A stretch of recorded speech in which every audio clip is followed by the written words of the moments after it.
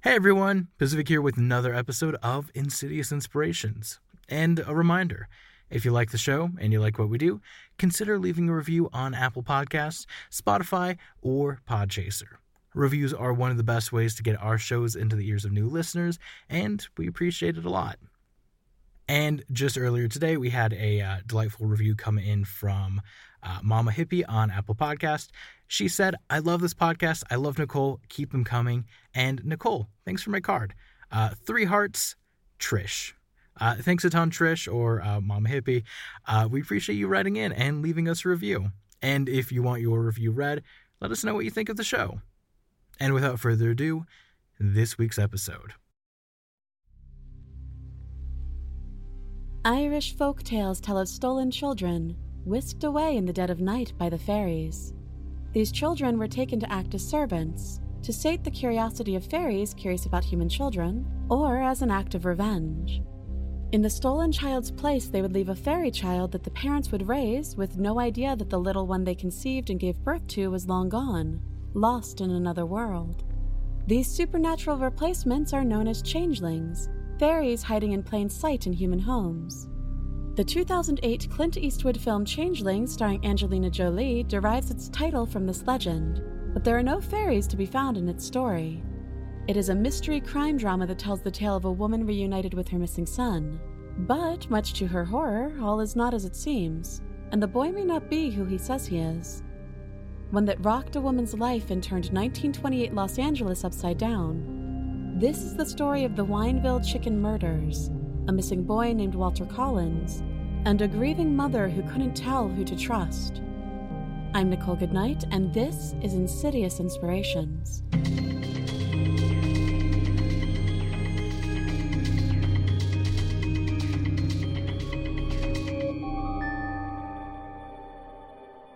On an ordinary, sunny spring day in the Mount Washington, Los Angeles area, a telephone operator named Christine Collins gave her 9-year-old son, Walter, a dime to go see a movie at the theater near their home. He had walked around the town on his own before, the walk wasn't far, and he'd be back before Christine even had time to miss him. But the movie theater closed for the evening, the day turned into night, and Walter still wasn't home. Christine began to fear the absolute worst. Unfortunately, her instinct that something terrible had happened proved to be correct, and Walter could not be found anywhere. She called the police, who combed the Los Angeles area and even dragged the Lincoln Park Lake searching for any sign of the boy, but there was nothing. No evidence, no body, only a mother's worst fears confirmed. The disappearance of Walter Collins occurred only months after an awful kidnapping rocked the city of Los Angeles. 3 months before Walter Collins vanished, 12-year-old Marion Parker was kidnapped and held for ransom by William, the Fox, Hickman, a vicious killer who dismembered Marion and disposed of her body just before being caught by authorities. The Los Angeles Police Department had recently been under investigation for a series of corruption scandals, and the police chief, James Davis, was eager to bring Walter Collins home safe and sound and find a way to repair the department's reputation. Meanwhile, Christine Collins was desperate for answers. She was worried that her son's disappearance could be related to his father, who was doing time in Folsom State Prison for robbery. In prison, he was tasked with working at the cafeteria and reporting other inmates' infractions to the warden. This position naturally drew the ire of his fellow prisoners, and he had plenty of enemies who might want to target his family on the outside. While Christine wondered if her son was being punished for the actions of his father, the police were opening themselves up to all potential avenues of investigation. As word of Walter's disappearances spread, tips from concerned citizens began pouring in, claiming to have spotted Walter. A gas station attendant in Glendale contacted the LAPD to say that he had seen a dead boy wrapped in a newspaper in the back of a foreign couple's car. Another man followed the couple when they left the gas station, following them to a local police station before they sped out of town and lost him. Other tips reported seeing Walter with a traveling couple, but none of the reports led anywhere. Finally, in August, 5 months after Walter first disappeared, Illinois police picked up a boy who appeared to be lost. He told them his name was Arthur Kent and that his father had abandoned him. They placed the boy with a temporary family for a short time before he told them he had lied about his identity. His real name, the boy said, was Walter Collins, and he was from Los Angeles. He had misled them in order to protect his father. The Illinois police contacted the LAPD, who quickly alerted Christine Collins about what they had found. Overjoyed at the safe return of her son, Christine paid $70 in expenses to bring Walter back home to Los Angeles. As soon as she laid eyes on him, though, she knew that something was terribly wrong. She confided in LAPD Captain J.J. Jones about her concerns and said, "I do not think that is my son." Jones brushed off her concerns, assuring her that Walter looked a bit different due to the 5 months of stress and abuse he would have endured at the hands of his kidnapper. He suggested that Christine ignore her suspicions, take the boy home, and try him out for a few weeks. She doubted the officer's intentions, knowing that the police department was eager to wrap up Walter's case with a neat little bow and get back to pretending they weren't the corrupt, incompetent institution that the public believed them to be. But she was exhausted from the search, worn down from 5 months of uncertainty and terror for her son, and she just wanted the whole ordeal to be over. So she swallowed her questions and took the boy home with her. Over the next 3 weeks, however, her concerns only grew. She tried to go about her daily life with the missing piece of her family back in place, but something didn't quite fit.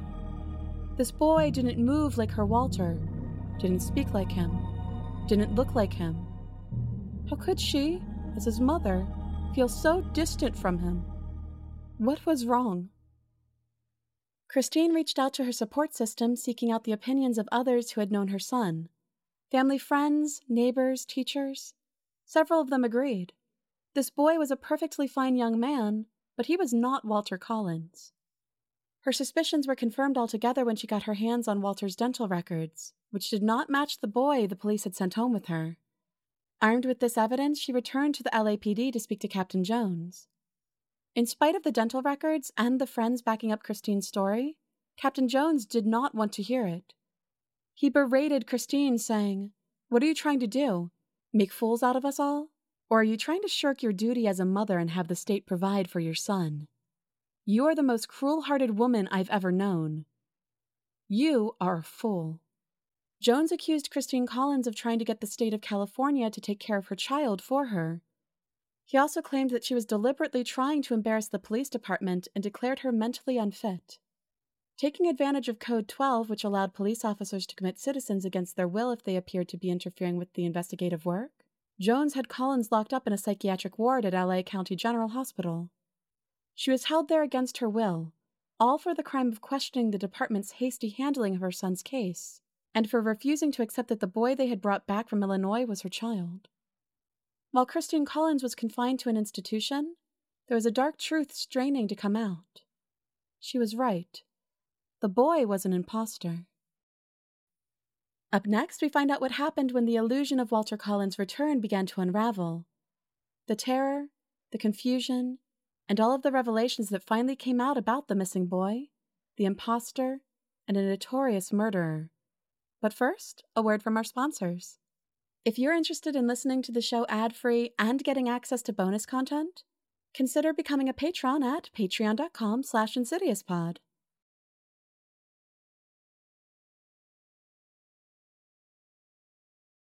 And now, back to our show. While Christine Collins was falsely imprisoned for daring to disagree with Captain Jones, a handwriting expert concluded that the boy from Illinois was definitely not Walter Collins. Handwriting samples from both boys were compared and did not match. Captain Jones interrogated the boy who had been living with Christine Collins for weeks, and he wrote a confession admitting to the lie. "I am not Walter Collins. My name is Billy Fields. I said I was Walter Collins because I wanted to get into the movies in Los Angeles." But the boy in custody was not Billy Field either. Finally, he opened up all the way and admitted to the entire truth. His name was Arthur Hutchins, and he was a runaway from Iowa. Following the death of his mother, he had gone to live with his father and stepmother, who were cold to him on their best days and outright cruel on their worst. He said of staying with them, "A person doesn't realize what a hell this world can be at the hands of a stepmother that doesn't love or want you." Unable to take living there any longer, and wanting to avoid attention from the local police following an arrest for stealing, he left his new home and hitchhiked across the country. He spent his time on the road working odd jobs wherever he could to scrounge up enough money to survive. This difficult lifestyle gave him the malnourished, exhausted look that the police initially attributed to neglect at the hands of his kidnapper. While stopped at a cafe in Illinois, a stranger remarked to Arthur that he looked quite a bit like a kidnapped boy from Los Angeles that he had seen a picture of in the newspaper. Desperate for an opportunity to get out to California and see Hollywood, as well as the chance at a comfortable home, he assumed the identity of Walter Collins and turned himself in to the police. 10 days after Arthur confessed to the lie, Christine Collins was released from the psychiatric ward. She immediately filed a false imprisonment suit against Jones and was awarded $10,800 for her trouble, but Jones never paid. He was suspended by the LAPD, but only for a few months before he was permanently reinstated. Meanwhile, Arthur went back to live with his father and his stepmother and attended the Iowa State Training School for Boys as part of his rehabilitation. He admitted that he owed Christine and the state of California an apology, but for the most part, he left his brief stint as a missing boy behind him. Arthur Hutchins went back to life as usual, whatever that was for him. But with Arthur's secret out, the mystery of Walter Collins remained unsolved. With pressure on the LAPD mounting, the increasingly desperate Jones drew a parallel between the Collins disappearance and another recent case that had horrified the people of Southern California. Around the same time that Walter went missing, Nelson and Louis Winslow, 10 and 12 years old, disappeared on their way home on May 16, 1928. Their parents received letters in the mail supposedly from their sons saying that they were heading to Mexico and that they had left their home to become famous. A few months before, a headless boy's body was found in La Puente. Then, in September 1928, all of the disparate pieces came together in a stark picture. A Canadian woman named Winifred Clark reached out to authorities in the United States to tell them that her nephew had kidnapped her son and was holding him at his ranch in California. The boy, Sanford Wesley Clark, had left home 2 years prior to move in with Gordon Stewart Northcott. Sanford's sister Jessie visited the ranch to investigate and found that Northcott was behaving strangely, erupting in violent outbursts and mistreating her brother. On September 15, 1928, Sanford told police that Northcott had kidnapped him and abused him, but that wasn't the end of the horrors he endured on the ranch. Northcott had forced Sanford to watch the murders of boys he kidnapped, including Nelson and Louis Winslow. He would abduct boys, torture them, and then kill them with an axe in the incubator room. He would dispose of the bodies by covering them in quicklime. Among the murders that Sanford described was that of Walter Collins. However, when the police investigated the ranch, nothing belonging to Walter was ever found. They recovered pieces of bone, human hair, blood, Boy Scout badges, and a child's whistle, but none of them were Walter's. To muddy the waters further, Northcott denied any involvement in Collins's disappearance. On September 20th, 1928, Gordon Stewart Northcott was arrested in British Columbia, and his mother, Sarah Louise Northcott, was arrested in Alberta for assisting him with his crimes. At first, Northcott confessed verbally to 5 murders, but only admitted to 1 in a written confession, that of a Mexican boy named Alvin Guthia. In December, Sarah Northcott confessed to the murder of Walter Collins, saying that she had delivered the killing blow and buried the boy's body in a hole near the chicken coop. She was sentenced to life in prison for the murder, but Walter's body was never found. On February 8, 1929, the all-male jury convicted Northcott for the first-degree murders of the Winslow brothers and an unnamed victim. The judge sentenced him to death. While Northcott sat on death row, Christine Collins refused to give up on finding concrete answers about her son. She received a telegram from death row in October 1930, where Northcott claimed he had lied before when he insisted that Walter was not one of his victims. He would tell her the truth, he said, if she came to visit him in person and listen to it. So Collins became the first woman in more than 3 decades to get permission to visit a serial killer on the night before his execution. When she tried to speak with him, however, he turned her away. "I don't want to see you. I don't know anything about it. I'm innocent," he said. After Northcott's execution, Christine Collins received a small crumb of hope. One of the boys he had been accused of killing was found, alive and unharmed. If he hadn't been among the victims, then perhaps Walter hadn't been either.